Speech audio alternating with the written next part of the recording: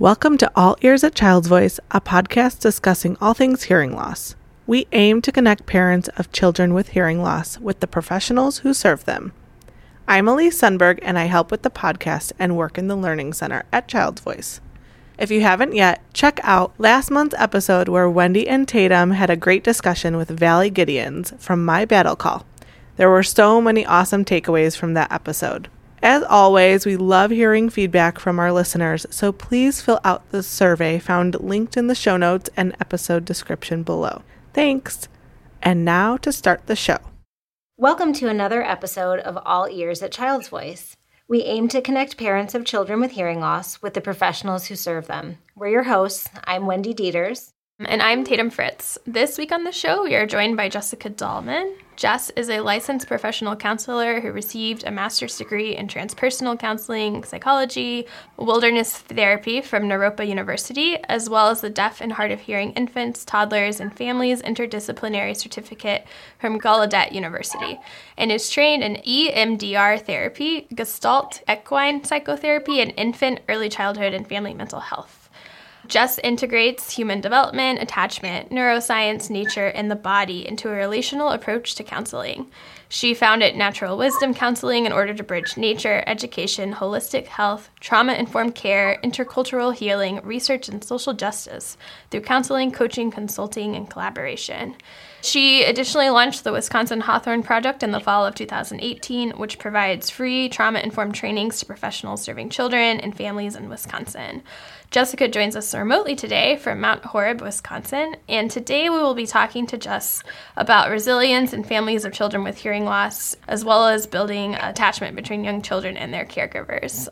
Before we jump into the conversation today with Jess, Wendy and I just wanted to inform listeners that today's episode will be a little different than some of the episodes that we've done in the past, and we may be delving into some topics that may be more emotional for our listeners to hear, and we just want everyone to be prepared for what they're about to hear. We may be talking a little bit about grief, trauma. We just want to inform everyone what they're about to listen to in case you want to maybe listen at a different time or make sure you're ready to listen to an episode that's going to talk about maybe some heavier topics.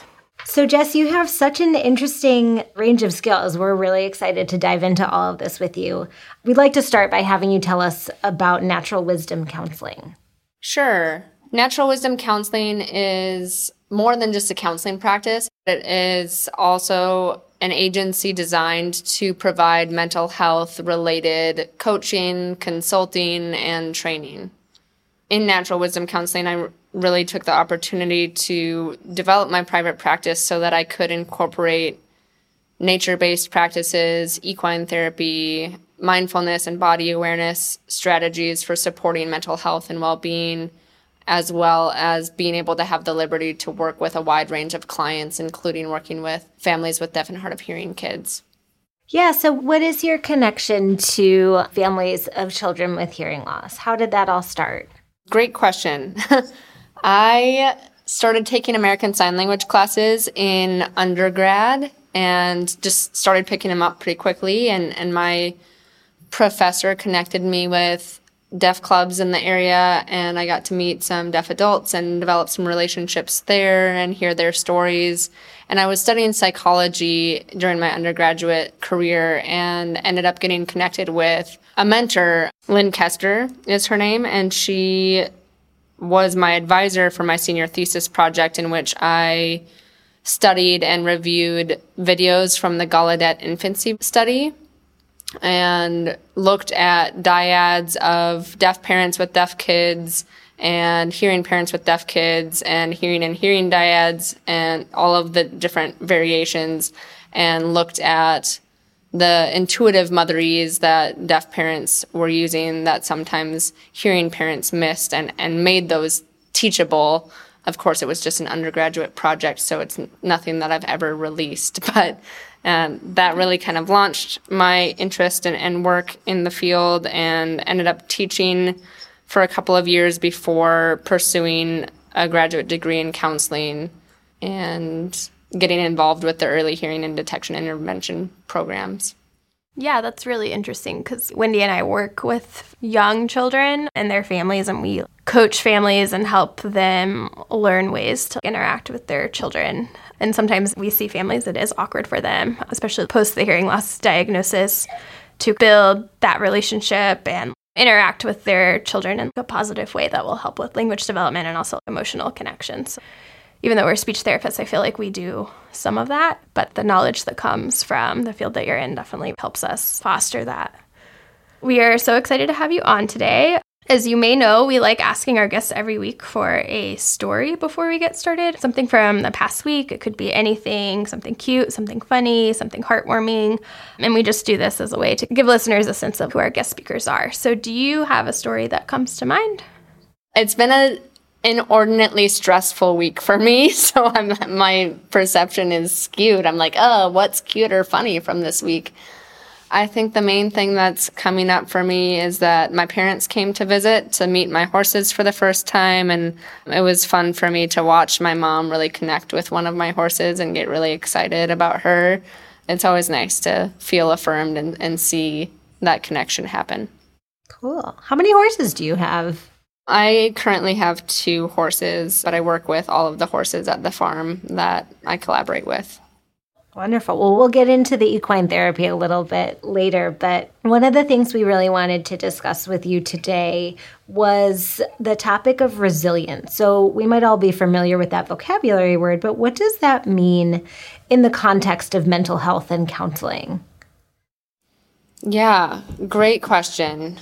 Resilience is often framed as the ability to bounce back. I have the visualization in my mind that when a pebble hits a pond, that there's a ripple effect and that there's impact, but it goes back to its original state. And I think that it's often how resilience is talked about, which can be the case in some cases, but when it comes to humans, we're not like a pond. We're much more dynamic and we integrate our experiences over time. So resilience in the case of humans and mental health is much more about adaptation and the ability to integrate and incorporate our experiences and our learning into how we move forward. The idea of resilience as bounce back can often be kind of a fantasy, and that we don't get the chance to go back to the life we had before significant experiences in our lives or significant impacts that we are forever changed by them. And that's where the adaptation comes in. Yeah, I like framing it in that way because, like you said, if we think about resilience in terms of bouncing back, then the expectation is to sort of go back to who you were before, what you thought before, and that doesn't allow for any evolution of your thought process or how you're feeling or anything. So I like that. I like the word adaptation. Yeah, me too. Our last speaker was an anthropologist, and she talked about the concept of multiple normals. Mm-hmm. I know a lot of people, our guest speaker included, don't like the word normal, but people tend to use it. So the concept of bounce back is like going back to your normal life, like what was before, but I feel like you could develop a new normal, a new sense of what is normal now with the adaptation too. If you think about adaptation, like especially in early intervention, that's a great word to keep at the front of our minds because children in this birth to 3 time, they change constantly. I was talking with one of our other therapists today, and she noted that one of the children on her caseload wasn't responding to this phrase that she was saying, and the mom was getting a little frustrated, and I just brought up, well, the child's 14 months old. They're not going to do anything consistently all the time, which is so frustrating, but we have to sort of adapt to that when we're working with young children because they do not stay consistent. So we wanted to talk about resilience today because we know it's important for our families to develop. So why do you think resilience is so important to consider in general, and then when it comes to working with families of children who are deaf and hard of hearing? Yeah, resilience is important for everybody because change is inevitable. Even when we try to protect ourselves from change or create really predictable routines or lives, that we are still impacted by change that's close to us by virtue of aging, for example, but also the reality that our nation is changing, our communities are changing, the world is changing, that adaptation and resilience is necessary, maybe even more intensely now than in previous generations because of how much change in how much information we're exposed to with the time of technology. With deaf and hard of hearing families, it kind of depends on why resilience is important. I think there's multiple places where resilience is particularly important in cultivating through early intervention, ideally, that we can support and teach people and families how to do that. One reason is that for many families, not all of course, but for many families, that initial diagnosis is a stressor and might even be experienced as traumatic and shocking or overwhelming to somebody's system. And even if it's on the lower end of the spectrum of just being a stressor, resilience is one of our capacities as humans to deal with stress. Resilience engages the parts of our brain that use creativity and problem solving and can be innovative even amidst stress, because stress has a tendency to shut us down and make us think more rigidly, whereas resilience will counteract those stressors. So that stressor might be a diagnosis, it might be facing bullying for the first time, it might be facing a change in hearing status over time, it might be dealing with the change of going from an IEP to a 504. All of those things are stressors in families with kids who are deaf and hard of hearing. And so resilience is something that these families in particular have to revisit more often than an average family might have to. You mentioned that the diagnosis could be experienced as a stressor or even a trauma. Could we talk maybe just briefly about the difference between a stressor and a trauma and maybe the types of traumas that our families might experience? And we know some of those might come from something that doesn't even have to do with hearing loss. So often our families have NICU experiences or they have other experiences outside of the child's hearing diagnosis. Okay. Yeah, I can definitely talk about that. So the difference between a stressor and a trauma is really about how acute the experience is. To what degree do you experience the stress? So a stressor is like an argument with your partner. Maybe you forget about it and you don't even remember what you were arguing about later. You know that it happened and your blood pressure went up a little bit and you were impacted, but you don't necessarily keep ruminating about it or thinking about it. If you go back into the room where you had the argument, you don't immediately have a response like, oh my gosh, this is going to happen again to me sort of thing. Whereas a trauma overwhelms somebody's ability to cope. And it's a much higher stressor that can make somebody fight, flight, or freeze. It is something that stays with somebody generally that, diagnostically, the clinical term of post-traumatic stress disorder, for example, or acute stress disorder. In that case, you might go back into the room, in this case, like the audiologist's room, and immediately feel yourself getting sweaty or stressed or checking out a little bit. You might have other stress indicators before anything else stressful is even happening because you've associated that place with something very highly stressful. And there's a lot of anecdotes, there's a lot of stories out there of families receiving a diagnosis and leaving the room, literally fleeing or yelling at the person doing the screening or the diagnostics or never going back to that audiologist again. That those are indicators that somebody's nervous system, their ability to cope, got overwhelmed and they no longer want to have to cope or deal with that stressor. Does that make sense?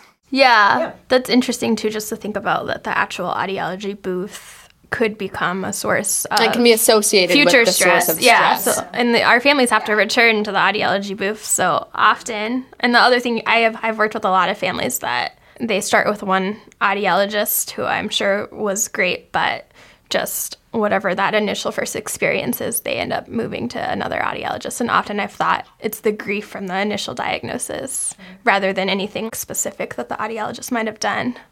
And then I wonder how much kids perceive the stress of their parents in those situations. I know personally my kids know when I'm stressed out. And I wonder if just subconsciously sometimes that's what contributes to the difficulty of testing a really young child in a sound booth because they feel that very understandable anxiety from their caregivers that are with them. Absolutely. And that goes back to Tatum's comment that the stressors or the things that might be experienced as traumas might not even be related to the diagnostic experience or to any process around hearing loss. And it might have to do with the stress of the NICU. And it might have to do with previous grief experiences. I think people who have experienced and exposure to grief and loss earlier in their life might be a little bit more prone to experiencing a diagnosis of hearing loss as a grief or as a loss of that idealized child that they were planning for or imagining. And that plays a role in what you were just talking about, Wendy. Yeah. So it sounds like building resilience can be so helpful and important for families, but how do we do that? What are some ways to strengthen resilience, both in general and then specifically when it comes to the families of young children with hearing loss or really any challenge? Yeah, I would say that we have a 3-tiered approach, and maybe even 4 tiers as far as what we do to really help families build resilience in the face of the different systems that they have to navigate and the stressors that they have.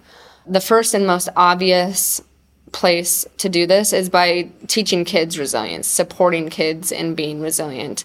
And Wendy, you had just said, I wonder how much kids are perceptive to their parents' stress. And the reality is that we're all perceptive to everybody's stress to some degree, but we're especially perceptive to our parents' stress, and even more so the younger we are. Because the younger we are, the more dependent we are on our parents for safety. And the hormones and the stress indicators in our parents that go up indicate to us that there might be something stressful that we might need to prepare ourselves for. And some of the research, especially for really young ones, shows that newborns through the age of 6 months actually have identical stress hormone levels to their birth parent, that they don't actually produce their own stress hormones and have their own regulation system until about 6 months post-birth, because they are so dependent on their immediate caregivers for perceiving what is stressful, what is not stressful, how do we respond to stress, how do we keep ourselves safe. That gives me a stomach ache. Yeah, that is like stressful to think. I mean, I'm not a parent, but I could imagine that would be stressful for parents to hear listening to the show, just thinking of our listeners. Oh, yeah. And Wendy herself as a parent. No, my palms are sweaty now. Yeah. So I just want to pause there and say it is both a great opportunity and a great responsibility. And I think when we really focus on the responsibility, it can make us nauseated for sure. And when we think about it as an opportunity, that brings us to that second tier. That teaching kids resilience is about supporting parents and family members in their own resilience. Because there is this parallel process inherent to not only how we manage our own stress hormones, but how we literally role model behavior. Under stress, what do I do? If I'm stressed, do I yell at my partner? Do I yell at my dog? Do I pout? Do I slam doors? Or do I say, I need a break? Do I say, I feel myself getting really frustrated right now, and I'm going to go get a drink of water, and I'm going to come back when I'm cooled down? How do we role model our own resilience, our own stress management, so that our kids can learn that as well? Something we've been working on here at Child's Voice that I feel is somewhat related to that is fostering theory of mind in our kids. We've been coaching families, and also our staff has learned as well to incorporate more mental state words, and I feel like that just goes hand in hand with that. We've talked a lot about turning the inside out, where you're constantly talking about what's going on in the inside of your head, which is great for our children's language development, but also I could see being a great way to model those behaviors for your child. Absolutely. The reality is that we teach this to the kids, we teach this to the parents. Ideally, siblings are getting some support in this as well. Siblings can often feel really neglected in this process, and then parents feel guilty and have other responses to that as well. The more we are explicit and role model our thinking process and are transparent, the more that they benefit from this instead of feeling left out of it. Tier 1 being the kids, Tier 2 being the caregivers. That puts it at Tier 3, which would be us, the people providing direct services. So whether it's a counselor, whether it's a SLP, whether it's the audiologist doing diagnostics, that teaching essentially trauma-informed care and self-care capacities and things that support resilience in our own selves also ends up translating to the parents and how intensely they experience the services that we provide them with. Yeah. And that's where sorry, go ahead. I have a question about that, and it might be a little bit off topic, but I struggle with honoring where a parent is in their journey at the moment, which is sometimes a really difficult, challenging place where it's just like, this is so hard. This is where I'm at. And I want to honor that and be okay sitting with that. But then we also have this thought that we're talking about, which is building resilience. So you probably can't answer that very simply, but what are some thoughts on how to balance those two things? My first response is a little bit of a cop-out, and that I would say go read the articles that I co-wrote with Elizabeth Seeliger and Lee Harden. One is about holding space and how do we hold space and what does it mean to hold complex emotions, which is the example that you just gave. And then the other one is geared a little bit more for pediatric audiologists or people in similar professions or overlapping professions as far as like things nobody told me. Like nobody told me that I was going to be sitting in such close proximity to pain when dealing with this diagnostic process. And nobody told me that knowing how I manage my own pain, even vicarious pain, has an influence on how people experience the services that I provide. Am I minimizing the pain? Am I escaping from it? Am I justifying things? You know, like at least we haven't seen any reductions in hearing loss in 6 months. That's great. Well, that might negate somebody's experience, right? And that might be more about us feeling better than actually meeting the family where they're at. So that's my short cop-out answer to that. Right. We'll read those and also link them in our show notes so our listeners can read them as well. But maybe it's even just important for families to know that we think about that and something that we're constantly pushing ourselves to be able to navigate better. And I know personally as a speech pathologist, it varies week by week for me how well I am able to hold that space because sometimes you're in a room with a parent who's going through a lot more than just me getting through the daily tasks of my job. We can't predict the intensity of what people are going to come in with week by week, but we also can't really predict the intensity of our own lives. And what you might be coping with 1 week outside of your work might be taking a bigger toll on your resource bank and your energy levels, which will inevitably have an impact on how well you feel like you're doing that at work. Maybe that's a good reminder for younger clinicians just starting out too, that it's a process that you continue to go through throughout your career and you don't have to know all the answers right away. And it's something to just continue being aware of so that you can build that resilience over time. Because it does get, I feel, not easier by any means, but more familiar and more comfortable to navigate some of these more traumatic and stressful situations. But at the same time, I feel like you can have highs and lows of yourself. Like there's weeks that I do better and there's weeks that I need to keep working. Totally. Totally. Oh, what was tier 4? So tier 1 would be directly supporting children. Tier 2 would be supporting their families and especially their caregivers. Tier 3 is supporting providers. And tier 4 would be how we structure our institutions differently. How do we create policies, practices, and procedures inside of our own organizations so that we don't create dynamics in which people already feel a baseline stress level before they even receive services. So, for example, one of the things that institutionally has been enforced in a lot of different places is really short appointments. And so not only can that create a dynamic where families feel rushed to get everything in, providers can feel rushed. And when we feel rushed, we are increasing our own baseline stress levels and sharing that kind of sense of urgency that can at least put a little bit of a yellow flag up for people as far as, do I need to be stressed? Do I need to be worried? Am I missing something? And can set us up for failure sometimes. I think all the audiologists just clapped for you. Yeah. Or I'm just thinking about in our system in the U.S., paperwork, the insurance process, all these extra things that we can't control as an organization, but I don't know, wider system is probably playing a role. Right. And families might not have any idea what that looks like logistically or systematically, but they feel the impact of it. That transfers down the line pretty rapidly. It's interesting to bring up the paperwork issue. Tatum and I, at this time last year, were in Israel visiting a program for children with hearing loss in Tel Aviv, and we were astounded and so interested to hear about their documentation process and how totally different it is than what we do. And it seemed like such a nice way to provide services because there's just less data collection. And it did really seem to take some of the stress out of.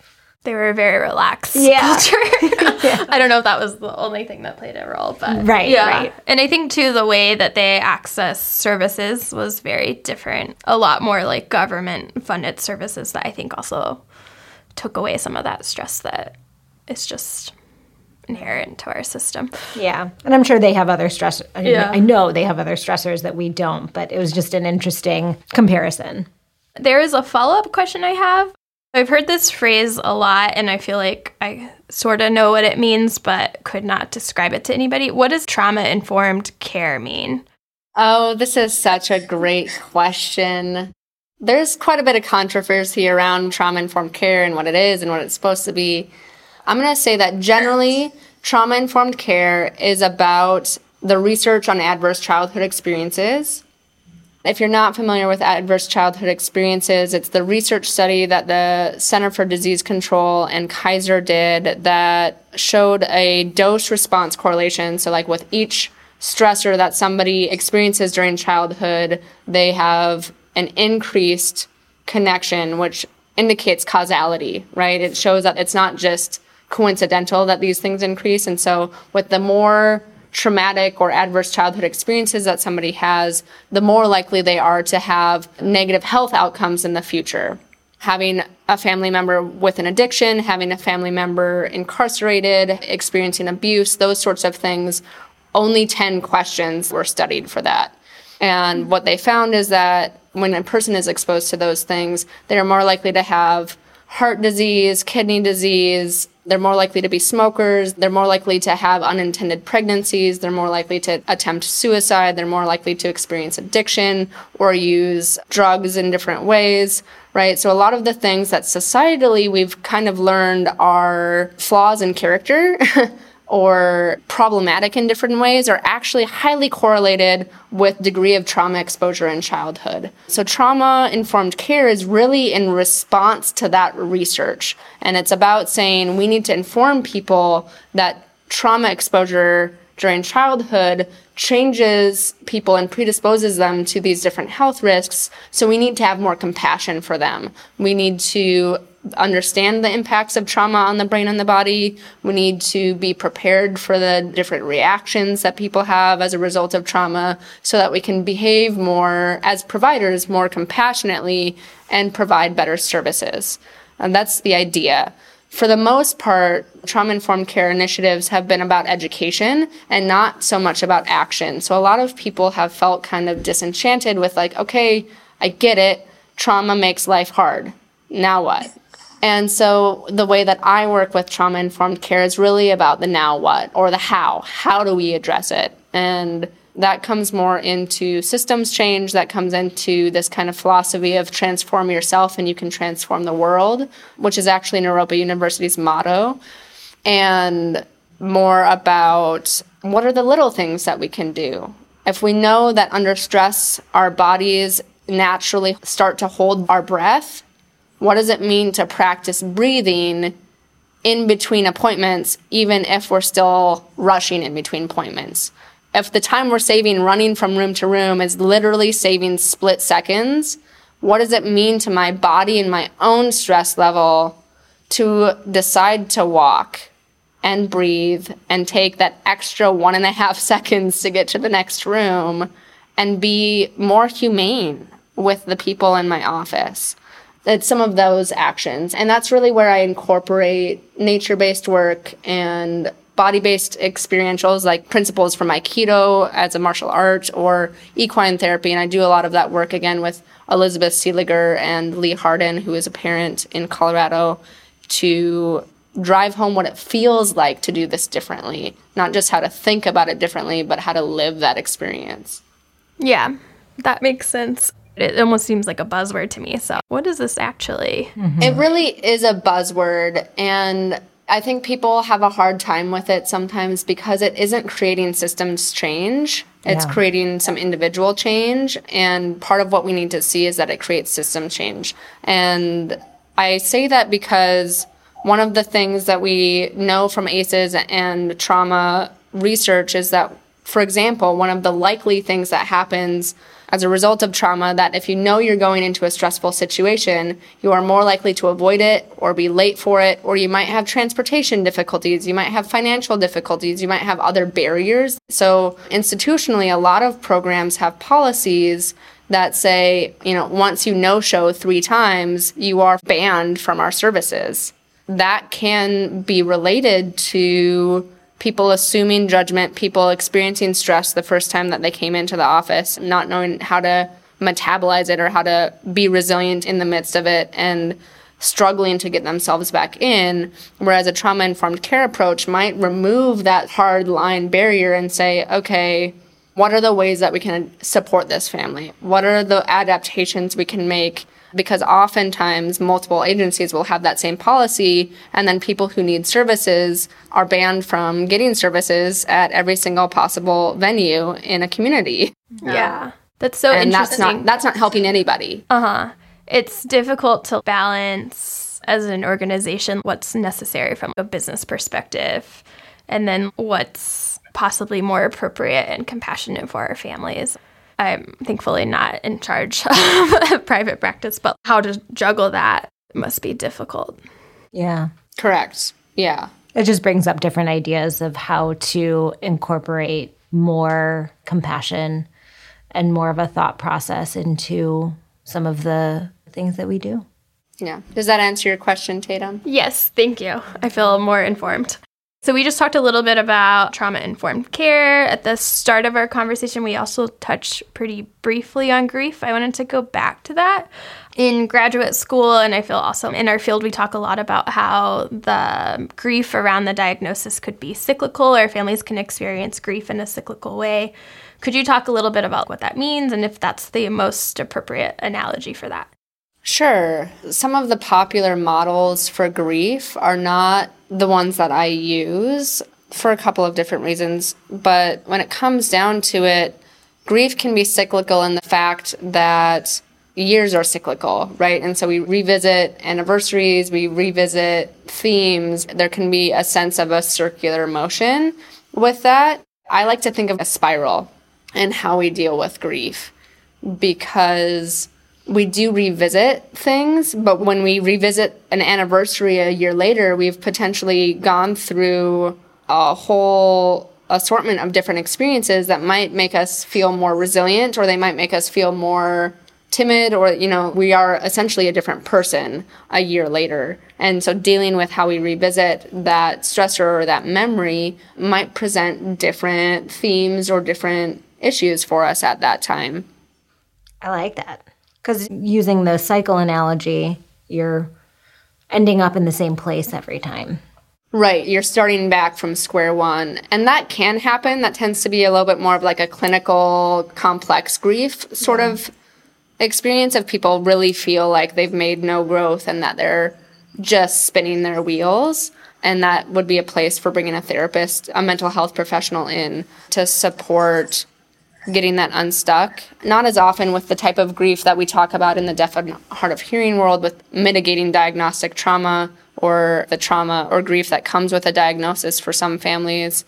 That's more along the lines of death and how we deal with death and can spin our wheels with that. I think there's a little bit of a different hue of what grief means for dealing with a diagnosis, whether that is a personal diagnosis of cancer or something like that, or a diagnosis of a family member or sibling with something like a hearing loss.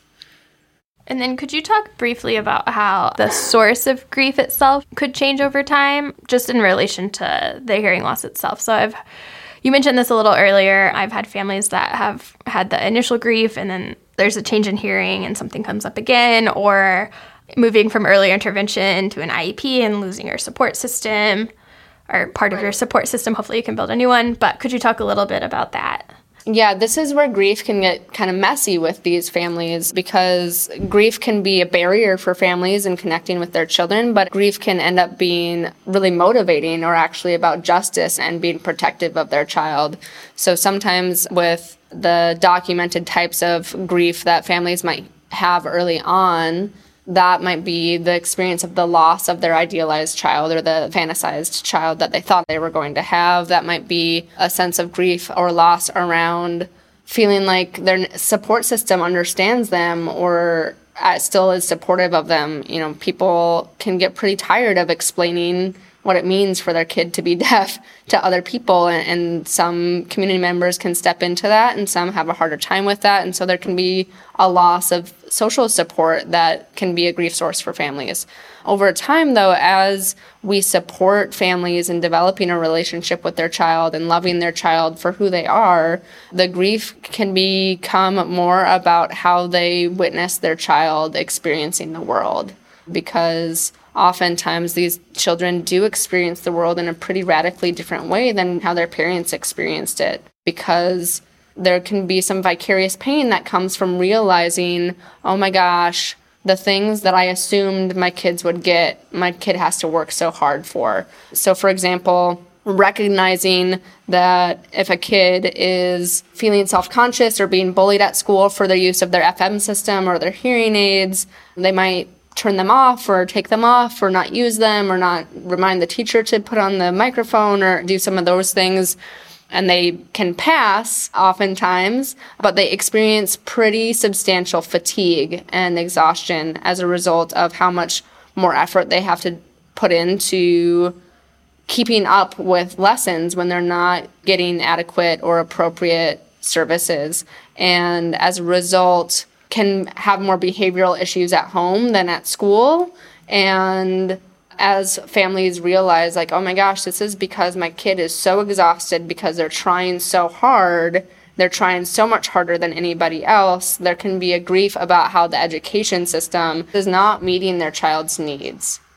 Or when it comes to getting accessible services at faith-based programs or churches or temple or medical appointments or different things, getting the accommodations that people need and struggling to get them, can also bring up a different kind of grief as far as accessibility issues go, which again can become a barrier between a parent or a family member and a child, or it can really unite them as far as what solidarity and fighting for your child's rights can look like. Yeah, that reminds me of a previous episode we had where I feel like it was Clara and Julie. We interviewed a mom and a daughter, and the mom had always advocated for her daughter's rights, which empowered her daughter to be ready to do that early, like in high school and college. And it was a positive experience that taught her daughter how to be empowered and speak up for herself. Right, and that connects right in with the concept of fostering positive identity and fostering joy. There's this new Fostering Joy initiative in the early hearing detection and intervention world, and it connects back to the topic of resilience as well, that families who get support or intuitively go, okay, this is not what I planned for, this is not what I thought I wanted, but this is what I have, and I love my child, and I'm going to embrace it. I'm going to adapt to it to the best of my ability, are inherently adapting and modeling resilience in a way that will foster that positive identity that you were just describing in that example. Are there any other examples, or I don't want to say tips, but any other short things that you can share with us? And then if you also have resources where we can learn more about that, if you can either mention those or we can also link to them in our show notes as well. So as far as resources for building resilience and our ability to cope with the stressors that we're facing in this work or as parents and caregivers of these kiddos, it can be as simple as just starting with yourself and micro practices. Breathing, for example. Often I use my sense of urgency or my sense of pace as a barometer. That if I feel myself going faster or wanting to talk faster, wanting to move faster, that might be a sign that my stress level is up. And so starting to practice checking in with myself or checking in with yourself, how fast am I going? And then you can have any assortment of practices that work for you to go, okay, I'm going faster than I want to be, or maybe faster than is necessary. That's a sign of a stress response. And so I can practice slow breathing. I can practice moving my body slower. I can take a drink of water. I can do something that makes me take a moment of a break, like going to the bathroom or getting a drink of water or eating a snack. Those really simple practices can be profound in how they change the way that people perceive the stress around them. On another level, one of the things that I've found to be most helpful for agencies, for providers, is developing some degree of buddy systems.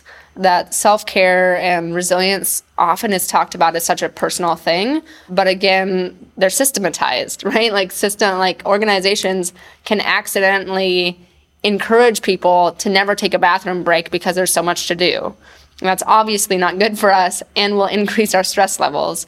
So having some sort of buddy system or way to say, my goal today is to actually stop and take a 30-minute lunch break. Hey, Tatum, do you want to take a lunch break with me? Being more engaged with each other as colleagues around like, oh no, I haven't been taking care of myself in this way. I'm going to try this. In that way, you also get to hear like the innovative and creative ways that other people are coming up with for taking care of themselves. For people who do home visits, they can use guided mindfulness activities while they drive to help them slow down or help them center and do that sort of thing as well. And then I think the last tier of it is potentially getting mental health support, getting a therapist that is on your team, because we are getting a high level of stress or even trauma exposure in the work that we've chosen, and maybe even surprised by how stressful it is by our clients or participants in our programs. And mental health therapists used to be mostly for working with mental illness, but they're really trained to help us deal with stress as well. And getting somebody on our side where we have a place where we can vent, where we can express our problems, and also get a little bit of professional support in feeling better can go a long way as well. That's fantastic advice. Thank you. So I think that seems like a good place to wrap things up. Jess, thank you so much for joining us. We learned so much from you today. I think you're right. We could talk for hours about this. Thank you for your time and for being here with us. Absolutely. If you feel comfortable sharing your contact information, how can our listeners get in touch with you? Yeah, the easiest way to get in touch with me is through my website, naturalwisdomcounseling.com, and my email address and contact form is on that website.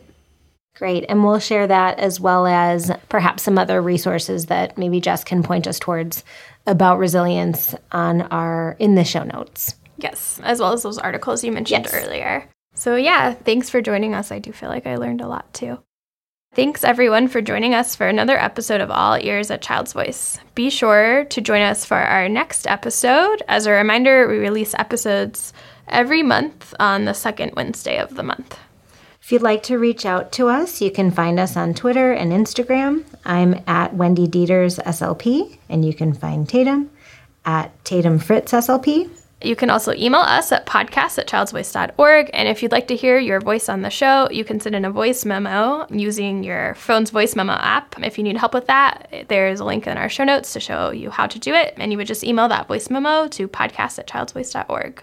You can also find show notes and episode transcripts on Child's Voice's website, childsvoice.org/podcast. And if you're interested in learning more about Child's Voice, we are on Facebook as well as Twitter and Instagram with the handle @childs_voice, no apostrophe. We'll see you next time. Bye. Bye. Thanks for tuning in. We really hope you enjoyed this episode. Stay tuned for our next episode, which will be a family spotlight featuring a mother and grandmother of a child with hearing loss. That will be released on the second Wednesday in April. We'll see you then. Bye. Thanks for listening.